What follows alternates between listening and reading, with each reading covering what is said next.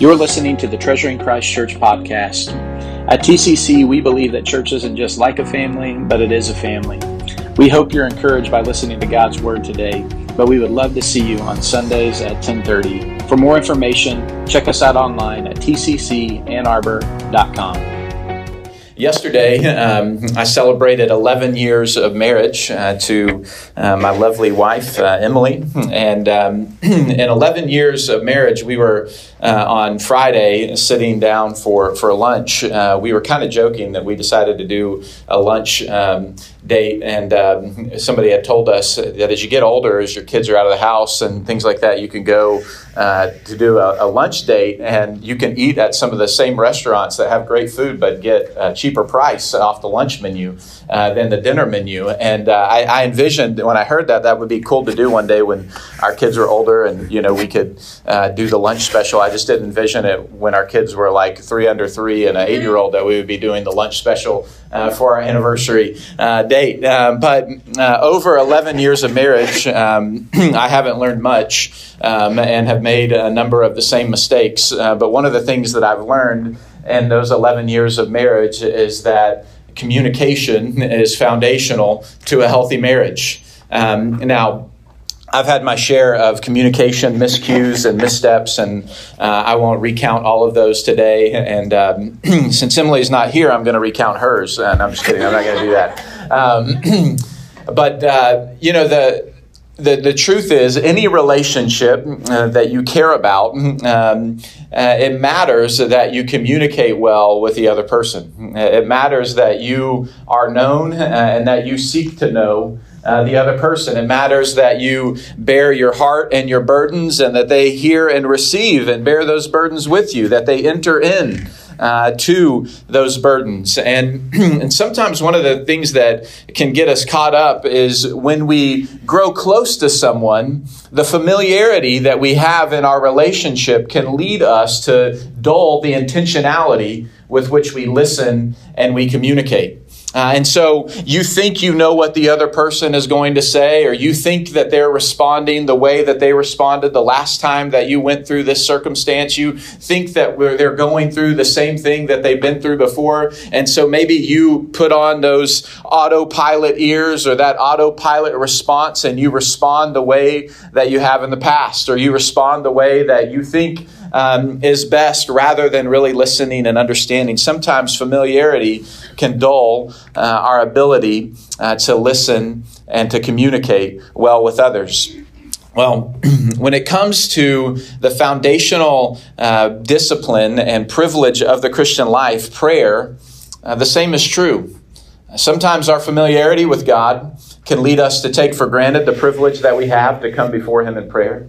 Sometimes our familiarity with God can also lead us to take for granted what we hear in His Word, and how that's us listening to Him and provoking us to respond to Him in prayer. Sometimes, just like in relationships and in life, the burdens and the struggles that you're going through, the circumstances of your life, can sometimes cloud your ability to hear and respond well to that other person. The same is true when it comes to prayer. Sometimes the difficulties, maybe you're walking through a trial or a challenge in your life, it can make it difficult for you to want to go to God in prayer. Maybe sometimes you blame the other person in your relationship for the challenge that you're going through. How easy it is for us to blame God for the challenge or the difficulty that we're going through. And in the same way, in our relationships, when it comes to prayer, we all know how foundational it is, how important it is, and pretty much everyone would agree, if you're thinking about it from the Christian perspective, a desire to approach God in prayer. And yet all of us feel like we wish we were better at praying, and we wish we prayed more. If you want to bring up something that makes Christians feel guilty, the two things that are sure to do it is talk about evangelism and to talk about prayer.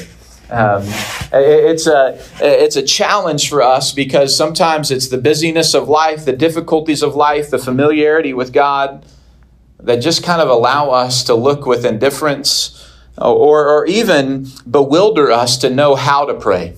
Sometimes it can be familiarity with God. Other times it can be our uncertainty in coming to God, that we're not quite sure what to do It can lead us to a place sometimes that we don't quite know the right words to say to God or the right way to approach Him. And so sometimes when you do something difficult, like when you put together IKEA furniture, sometimes it's just best to walk away, right? Like the instructions don't make sense. You've already said things that you shouldn't have said.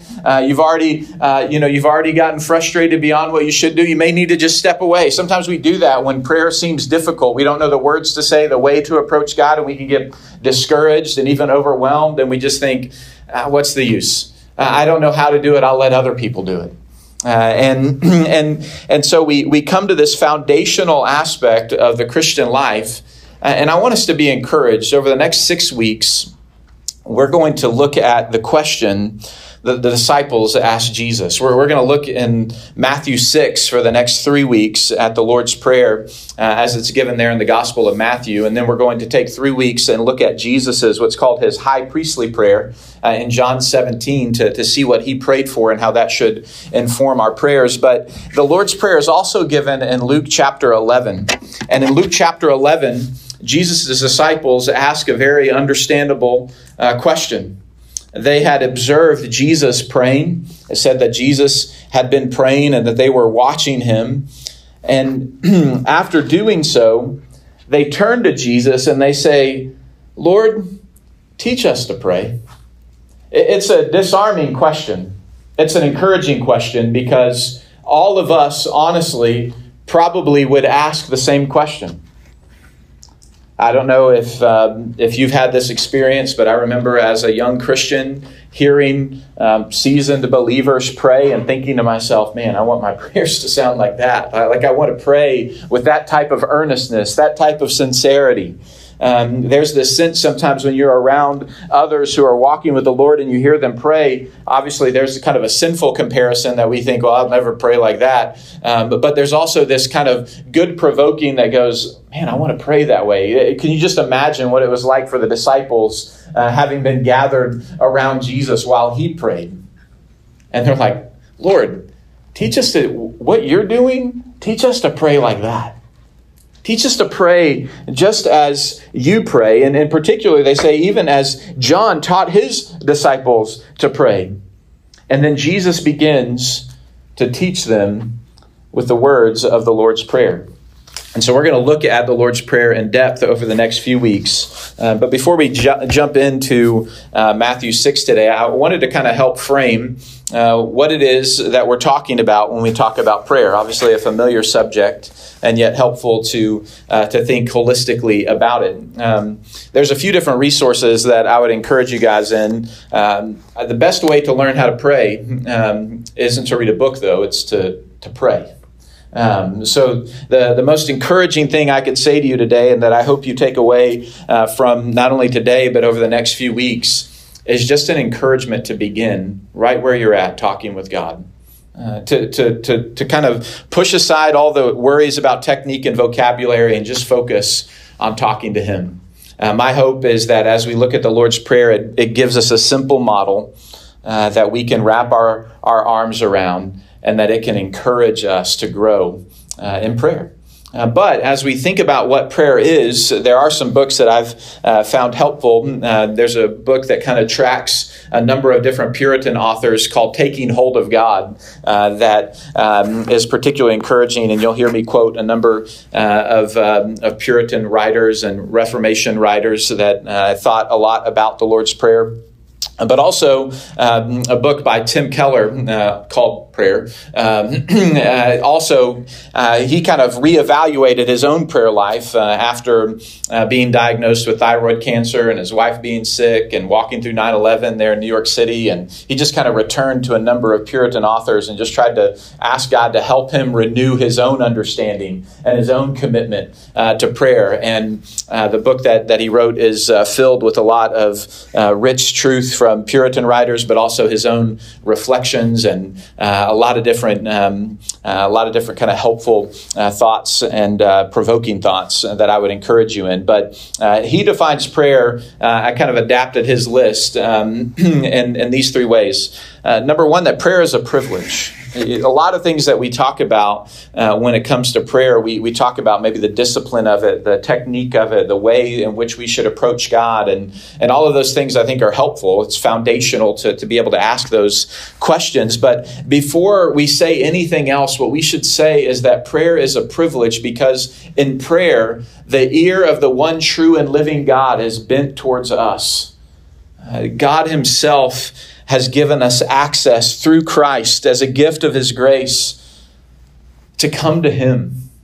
That we come to him not on uncertain terms, that he desires for us to be in his presence and to make our request known to him. But we come with a certainty that God invites us into his presence and has done everything that's necessary for us. You see, as Christians, prayer isn't just crying out, hoping that the God who's out there will hear us. But prayer for Christians is a child coming to a loving Father and bearing our burdens and sharing our request and giving him the praise and the honor that he's due. It's marked by a familial confidence rather than an uncertainty that God is there and will hear us. And so we have to remember that prayer is a privilege, first and foremost, to those who are in Christ. But prayer is also work. Prayer is a duty for the Christian, that we are called to pray without ceasing, for prayer to be a characteristic of our life, that people would come to you because they know that you're a praying person. That the Christian is marked by prayer, but to be marked by prayer also means that we practice prayer as a discipline. And when we think about the gifts that God has given us, the means of grace that God has given us to make us more like him, prayer is at the center of that, because in prayer, God works in us to make us more like himself. So prayer is work. And I think it's important that we say these two things up front in this order, right? I think sometimes as Christians, we can be excited about growing in prayer, and we want to start with prayer's work. It's discipline. It's a duty. Let's dig in. We got some work to do. Are you praying like you should? Okay, well, let's figure out how we can go and get better at praying. And no doubt, I want to challenge us. Just this week, as I've read God's word and studied, my feet have been put to the fire. But I don't want us to forget that while it's a work, it's a privilege.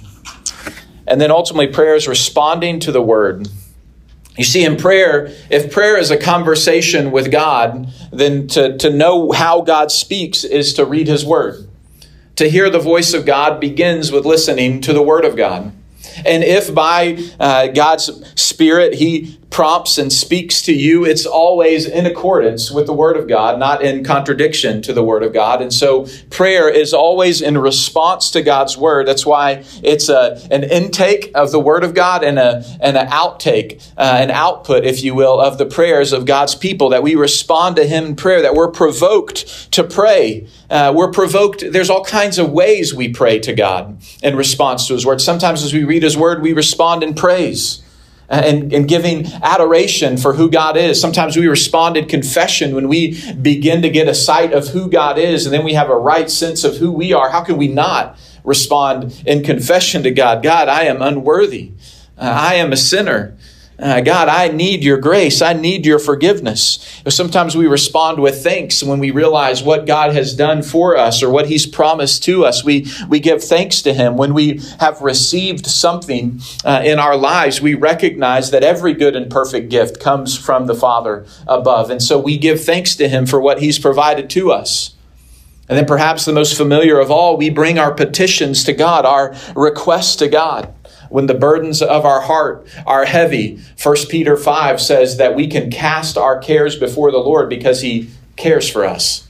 We can bring our desires and our requests to him, and he hears us. And so prayer is a conversation with God that's in response to his word. Now, we come to Matthew 6. And Matthew 6, verses 5 through 15 is situated within the Sermon on the Mount. And I think the Sermon on the Mount is perhaps one of the most beautiful sections of all of Scripture. I think every time I read the Sermon on the Mount, I'm cut to the heart and reminded of both the simplicity and the profound call of Jesus on the life of those who are in Christ, what it means to follow him, to be defined by the characteristics of the kingdom of God and the beatitude, to embrace what it means to be salt and light and allow God to use us to make his glory known in the world, for the very particular aspects of the way we treat others, the words that come out of our mouth, to the way we practice spiritual devotion. Matthew 6 really is about spiritual devotion, how we give, how we pray, how we fast. And it shows us what God desires and what pleases the Father when it comes to our spiritual devotion. And then it takes us into to the very heart of what it means to be used by God in the life of others, and to judge rightly and not to be judgmental, and to build our lives not on the sinking sand of our own opinion or the world's truth, but on the foundational, rock-solid truth of God's Word, and to follow the path that is narrow but that leads to life, rather than the path that is wide and that leads to destruction. It's a beautiful text. And right in the heart of it, we have the Lord's Prayer. And the Lord's Prayer, before it gets into the pattern of the Lord's Prayer that we'll look at the end, we have a few important things that we need to address before we pray.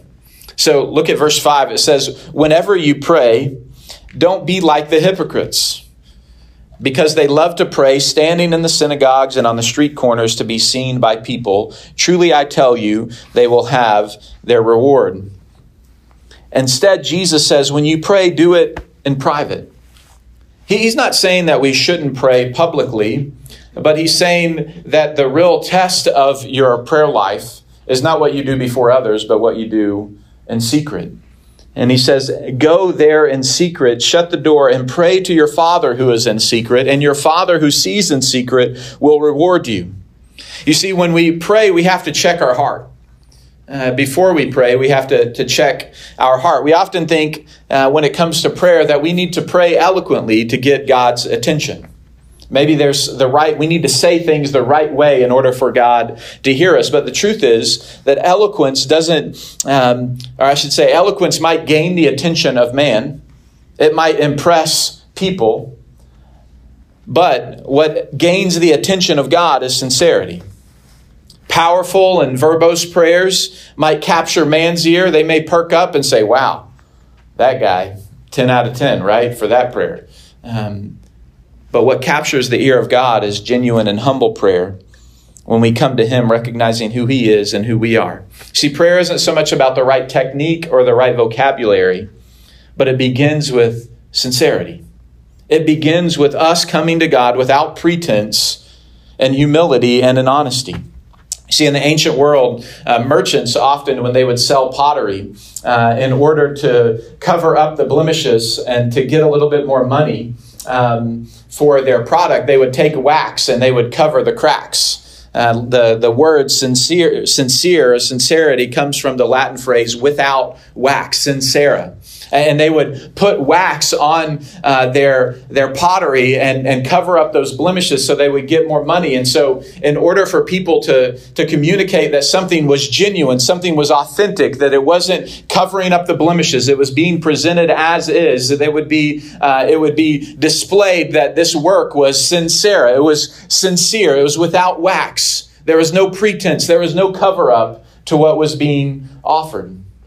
And what Jesus is saying here is that our prayers shouldn't be verbose and shouldn't be to gain the attention of others, but they should be sincere, without wax, without pretense of trying to impress others. In fact, that's really the point I want us to see when we check our hearts. When we pray, we don't pray to impress others. Now, there's a particular, I think, challenge here for the person who perhaps leads or serves in some public capacity in the Christian life. The conviction that the people that should have been convicted by Jesus' words were the religious leaders of the day, those who loved to stand in the synagogue and on the street corners praying in order to be seen by others. Now, it doesn't take being a leader to do things to be seen by others, but Jesus particularly warns here about praying to impress others. He shows us that secrecy safeguards sincerity. So he desires that our spiritual devotion come from a place that's fully focused on him. If your devotion and worship to God is with an eye to what somebody else might think of you, then you're divided in your heart, in your worship. God wants an undivided heart when we come to him. Whether it's when we sing songs, right? Church, like, it doesn't matter how good or bad somebody sings next to you, right? Lift your voice to the Lord. He's worthy. Some of you are like, that's going to take some faith for me to do that. But God calls us to worship him sincerely, undividedly. When we pray, sometimes we think, well, they pray better than me, so I'm not going to pray. Well, we're not trying to impress others when we pray. We're not comparing ourselves to others when we pray. I love sometimes when I ask my kids to pray at dinner, sometimes it's comical and we pray for things that I'm not sure we should pray for, or we meander through, or there's correction in the middle of the prayer, or chaos in the middle of the prayer. But sometimes, like, from the mouth of babes, it cuts through all the other stuff, and they just pray sincerely for that friend who is sick. Or they just pray sincerely in their own way, their own words, for that person who doesn't know Jesus, that they might come to know him. It's not about being verbose. It's not about being impressive. It's about coming before God with humility and honesty. And the point that Jesus presses here, the remedy to this, is to never allow your public devotion to outpace your private devotion. If I can be honest with you, I told you my feet were put to the fire this week reading this quote from John Owen. He said, "A minister may fill his pews and his communion roll, the mouths of the public, but what that minister is on his knees in secret before God Almighty, that he is, and no more." What he is in secret, on his knees before God Almighty, that he is, and is no more. You see, the litmus test of the Christian life, no matter what station, what role we hold in it, is who are we when no one else is looking?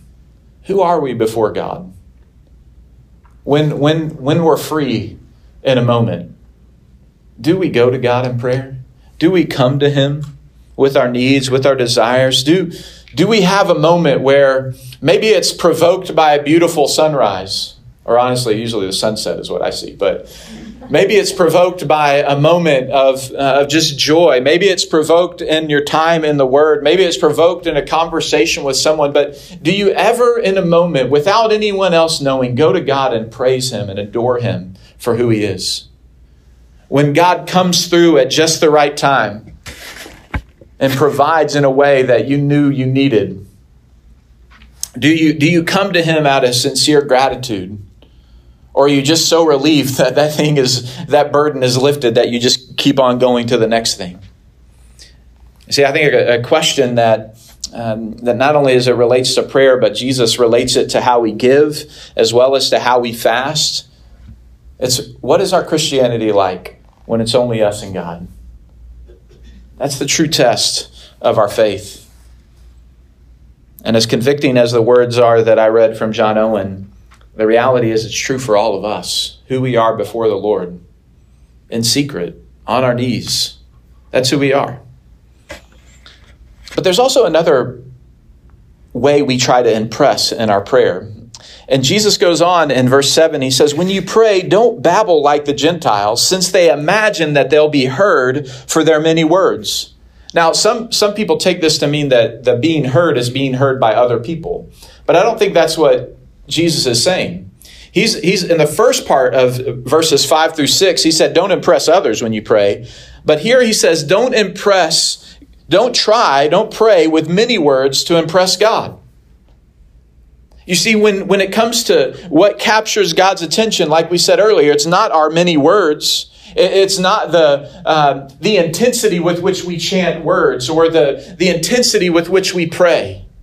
I think sometimes we get in our mind, sometimes maybe it's a pastor that we see pray fervently, or maybe a believer or a close friend that we see when they pray for us, we feel like we're brought into the presence of God, and we're like, I got to pray like that. If God's going to hear me, I got to pray with that intensity, with that eloquence, with that amount of faith. And what God is saying here is, I don't need your words. You don't have to impress me. You can just come to me. I know what you need before you ask me. And that doesn't make prayer unnecessary.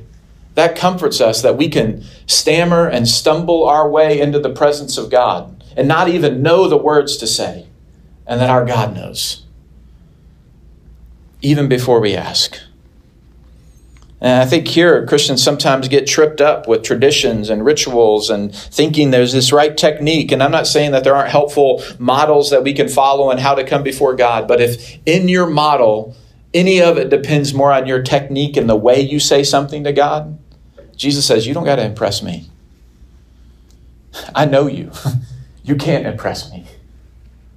But do you want to know what's amazing? What's his good gift of grace? As though we can't impress him, he delights for us to come to him. That's the gift. Thomas Brooks, Puritan, said, God looks not at elegancy of our prayers to see how neat they are, nor at the geometry of our prayers to see how long they are, at the arithmetic of our prayers to see how many they are, nor at the music of our prayers to see the sweetness of our voice, nor at the logic of our prayers, but at the sincerity of our prayers. How hearty are your prayers? How honest are your prayers? You see, genuine prayer is greater than the most eloquent prayer. And the power of prayer is not found in our delivery, but in the divine recipient of our prayer. See, the power of prayer is the fact that we're coming to the one true and living God. And he invited us in. We don't have to impress him. All we have to do is come. To come as we are. That's the gift and the privilege of prayer. So take the pressure off yourself. Get rid of whatever ideas you think you need to do to pray rightly, and hear the encouragement of God's word to check your heart. Don't try to impress others. Don't try to impress God. Just come to him. He already knows that we're not impressive, but wants us to come anyway. Loves and delights when his children come to him. There's a song, a hymn written in the 1500s. Sweet words. What a friend we have in Jesus. What a friend we have, all our sins and griefs to bear. What a privilege to carry everything to God in prayer. That hymn goes on to say, what peace we often forfeit and what needless pain we bear. All because we do not carry everything to God in prayer. That's the invitation and the privilege of prayer. If we check our hearts, we can come before God with sincerity. And then we have to know the goal. Twice here, or once in our passage and 3 other times in this section, Jesus emphasizes this point in verse 6. He says, your Father who sees in secret will reward you. He says this in verse 4 as it relates to giving. He says this in verse 18 as it relates to fasting. The point is, in the Christian life, we can rest in the promise of God's reward, that he sees us. That's why we don't have to be seen by anyone else. He knows us. That's why we don't have to try to impress him. What matters to God is true devotion, genuine devotion, sincere devotion. It's not a transaction. Some of our relationships, we can slide into this type of transactional relationship. I do for you, you do for me. We measure our relationship based on what we do for one another. That's not how it is with God. God cares about our genuine, sincere devotion and communion with him. He sees and he knows and he rewards according to his own will. He sees when we pray earnestly, when we persist in praying for a lost friend, when we don't give up on praying for a breakthrough in a relationship or for a need in our life. He sees and knows and delights to answer. And he answers in his own way.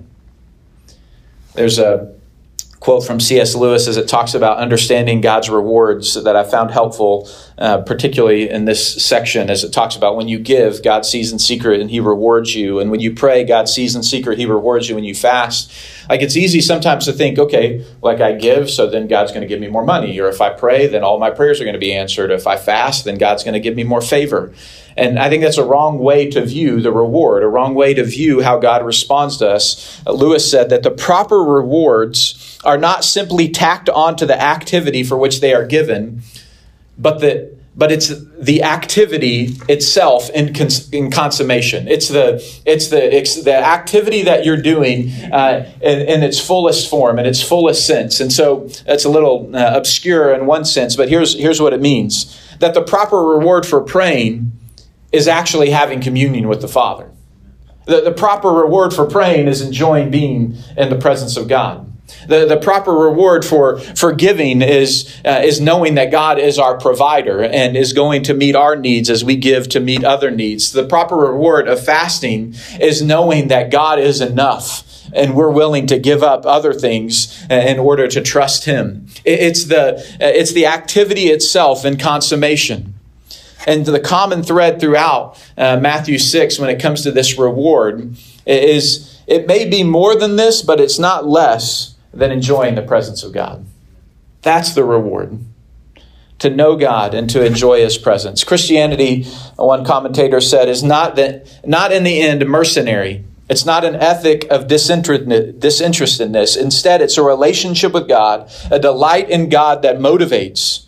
The reward isn't the point. The reward is God in relation with God. Our motivation, if we're to hold our reward, is to know God and to gaze at God in His presence. It's enjoying God Himself. And that's what prayer invites us to experience, is to enjoy communion with God. And that brings us to the words of the Lord's Prayer. And today we're just going to focus on verse 9.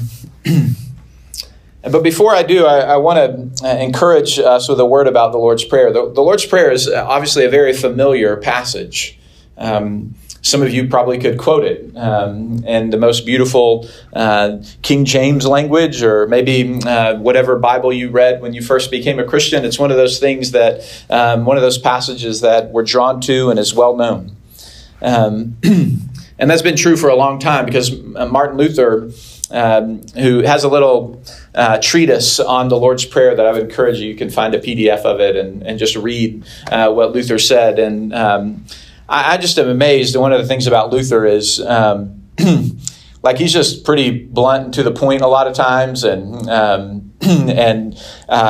just has just this way of, like, sometimes you read like these old reformers and you're like, I have no idea what you're saying. The subject verb agreement here and the placement and ordering of the prepositions and everything is a lot to handle, And so, but Luther's like, he doesn't mess around. Like, he's straight to the point, and it's like he was at the pub and then he tried to explain it to everyone there, like what God's word meant. And then he wanted to write songs that everybody could sing to praise God. He wanted people to know God's word, so he put it in the language of the people.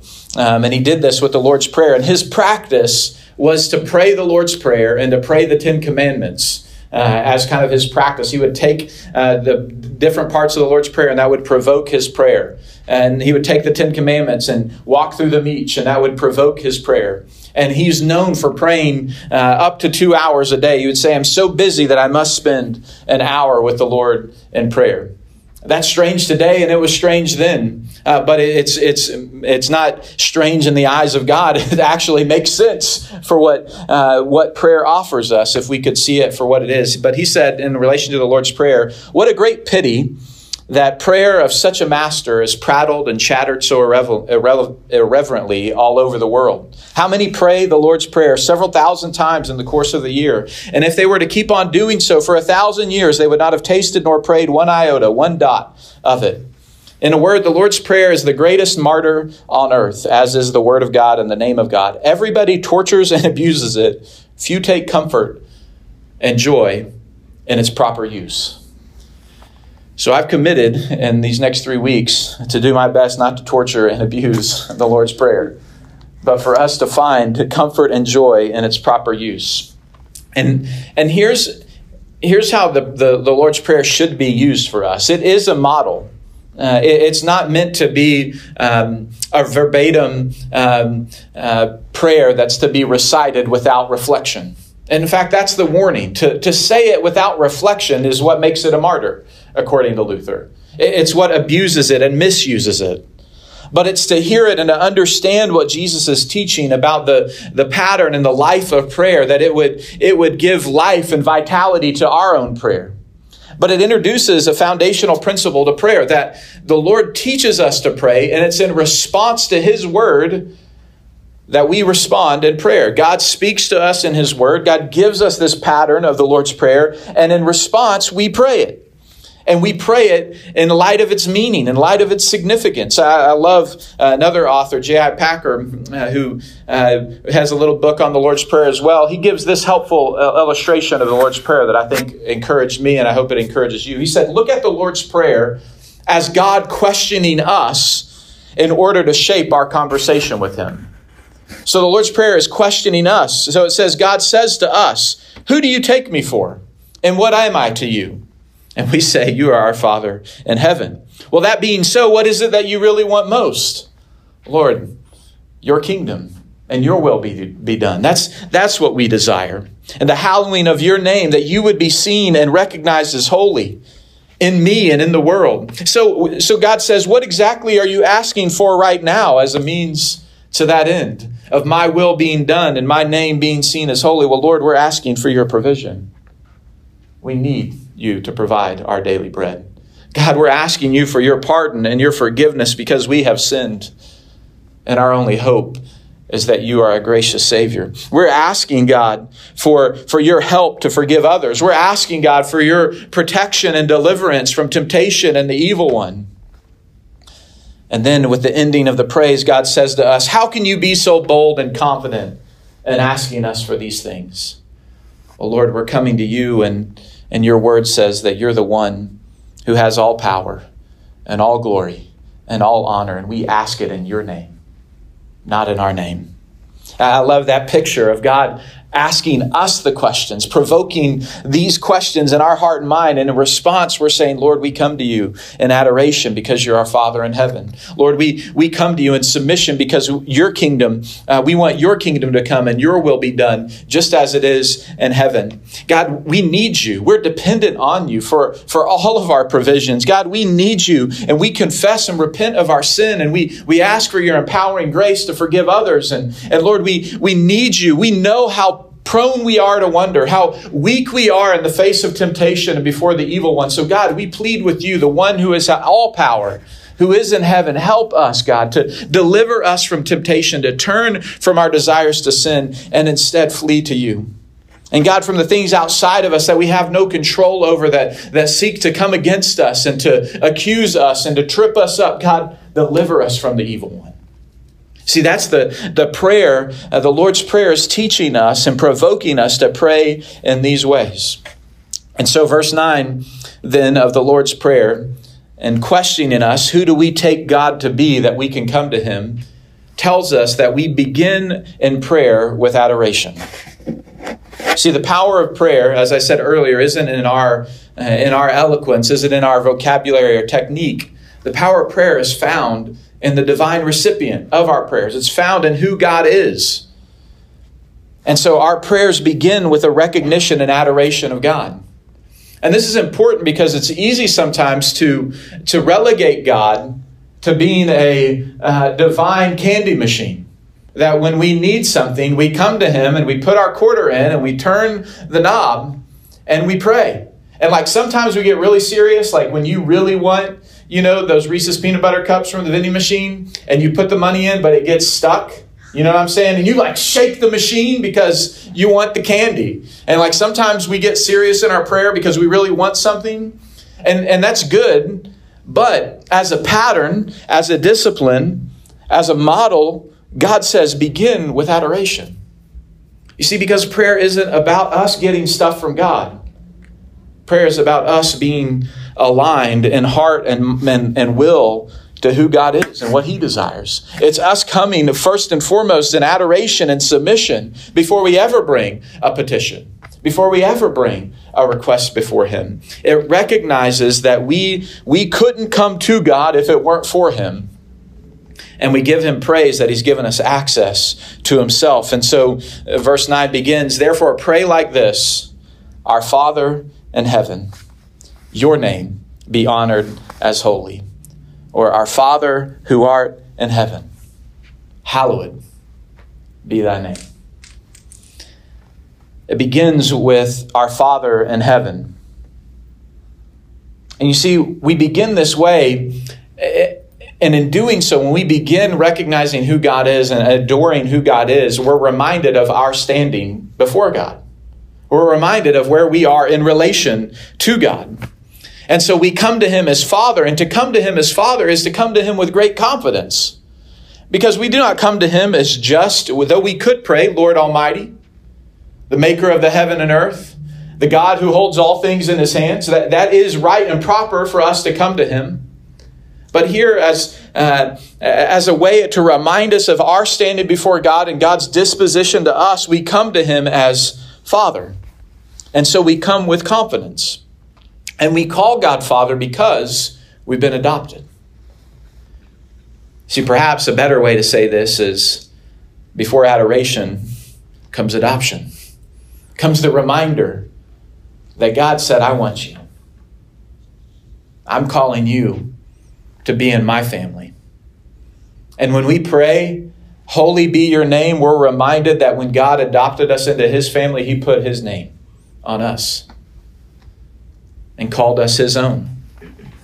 See, we're adopted in Christ, according to Ephesians 1:3-6, blessed by God, the Father of the Lord Jesus. He's given us all kinds, every spiritual blessing in the heavenly places, even as he chose us in him before the foundation of the world, not on the basis of our merit, but on the basis of his sovereign grace. He says that we should be holy and blameless. In love, he predestined us for adoption to himself as sons, given the privilege, the inheritance, the status of being a child of God through Jesus Christ. That's the foundational truth that welcomes us into the family. And then the ongoing subjective element that reminds us of that truth is that we've been indwelt by the Holy Spirit. And so Romans 8:15-16 says you didn't receive a spirit of slavery to fall back into fear, but you've received a spirit of adoption. The Holy Spirit is known by the work of adoption. He's known by the ministering work in our hearts by which he reminds us that we can come to God as Abba, Father, in the most intimate of ways, that we can draw near to him. The Spirit himself bears witness to our spirit that we're children of God. This is what gives us confidence. So here's why this matters. When you sin, when you blow it, again, it's at that moment that you're going to be most tempted to think you can't come to God. You're going to be most tempted to think God doesn't want to hear my prayer. I need to clean this up. I at least need to give it a little bit of time to demonstrate that I'm capable of not sinning. But it's at this point that God says you can come to me as Father. Not because you've done it all right. Because I've adopted you into my family. And I've given you my spirit.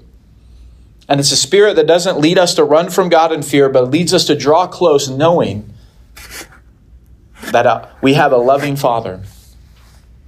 And he can love us because his Son died for our sin. And when the Bible tells us that in Romans 8, it goes on to say that the Spirit of God intercedes on our behalf, and Jesus stands at the right hand of God in Romans 8:35-36, stands at the right hand of God and intercedes on our behalf for him, for us, before the Father. It's that picture that when we come to God, we come to him not trying to plead our case, saying, well, that wasn't the real me. I didn't really mean to do that. You know how we do that sometimes? I know I said those words, but I wasn't thinking. That's not what I really meant. No, the truth is that's what you really meant. That's what came out. That was the real deal. But when we come before the Father, he hears the intercession of the Son who said, this one's mine. Their sin's covered. Their sin's paid for. And we can come to him. And even when we babble with our words before him and uncertain of even what to say, the Spirit intercedes on our behalf because we are children of God. So we come to God as Father and we have confidence, but we also have a God who is our Father that is in heaven. Therefore, we come to him with reverence. When we pray, William Perkins said, we must come before God with all reverence, fear, and trembling, for he is in heaven, a most glorious God, full of majesty and power. We come to a God who's great. He's our Father, but He's God in heaven. And honestly, adoration is kind of this back and forth of these two realities. Maybe we begin with, God, you are Father, and I praise you. But Lord, you are holy and lifted up. You dwell in unapproachable light. You are perfect and righteous. I am sinful. But you are my loving Father whom I can come to. God, you are glorious and high above the heavens. And yet, you bend your ear to those who are humble and broken and contrite in spirit. It's this dynamic of reverence and loving a loving Father, the confidence of coming to Him as Father, and the reverence of coming to a God who is high and lifted up and in the heavens. That we come with a sense of reverence, a sense of recognizing that we're coming to a great and glorious God. And it's that great and glorious God who loves us and calls us His children. When we think about adoring God, it's not just His loving nature as a Father, or His holy and righteous nature as the God who is in heaven and over all. But when you think about the Lord's Prayer, in and of itself, it tells you all the things you can praise God for. All the things we can adore God for. We adore Him for His provision, because He gives us our daily bread, for forgiveness, for empowering grace to forgive others, for protection, for deliverance. When we read God's Word and we see how He's acted in the past and the promises that He's made and the way in which He works, and we look at our lives today and the things that God does in us today, what is God provoking in you to adore Him? What has God done that provokes you to adore Him? How has God worked in your life to adore Him? And allow that to animate every prayer. On one hand, as Christians, we have this massive road ahead of us to grow as followers of Christ. And yet the key in the Christian life is never getting over how God has shown us grace. Never getting over how He saved us, how He called us to Himself, how He's forgiven us our sins, how He's worked in our lives. Allow that to just always be on the forefront of your mind and your heart. I'm not saying you have to have some long 5-minute precursor before you ask the Lord to bless the food. But I'm saying the disposition of our heart when we come to Him. Maybe we ought to just stop for a moment when we say Father and recognize the full weight and joy and gift that it is that we get to call Him Father. And then we go on and we see this aspect of adoration in the first request of the Lord's Prayer. Hallowed be your name, or holy, may your name be honored as holy. This is an interesting request because God is already holy, right? You hallowing Him as holy, which means to recognize and to set apart as holy, doesn't make Him holy. He already is holy. So what does it mean for Him to be hallowed as holy? Well, our translation that I read from today helps spell it out. To be honored as holy. It's saying, God, you are holy, and I want you to be seen as holy in my life. I want my life to bear witness to the fact that you're holy. I want everybody everywhere to bear witness to the truth that you are holy and righteous and set apart. It's at this point that our adoration quickly turns to confession and petition, right? Because we say, Lord, on the basis of who you are, I don't reflect you as holy all the time. God, I confess, let you be set apart in my life, in my thoughts, my actions, my words. Let my life reflect who you are. And it's at this point that I think this begins the Lord's Prayer, because sometimes it's easy for us in our familiarity with God in prayer to be ungrateful. And in our ungratefulness, when we don't fully recognize who God is, we end up obscuring His glory. And what the Lord's Prayer is teaching us is, as we begin with our adoration of God, we're saying, God, we want you to be seen for the fullness of who you are. I want my life to bear witness to that. I want the world to know that.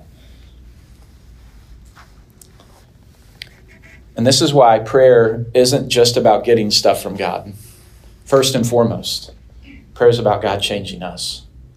It's about about God aligning our hearts and our lives with who He is. So we adore and confess Him for who He is.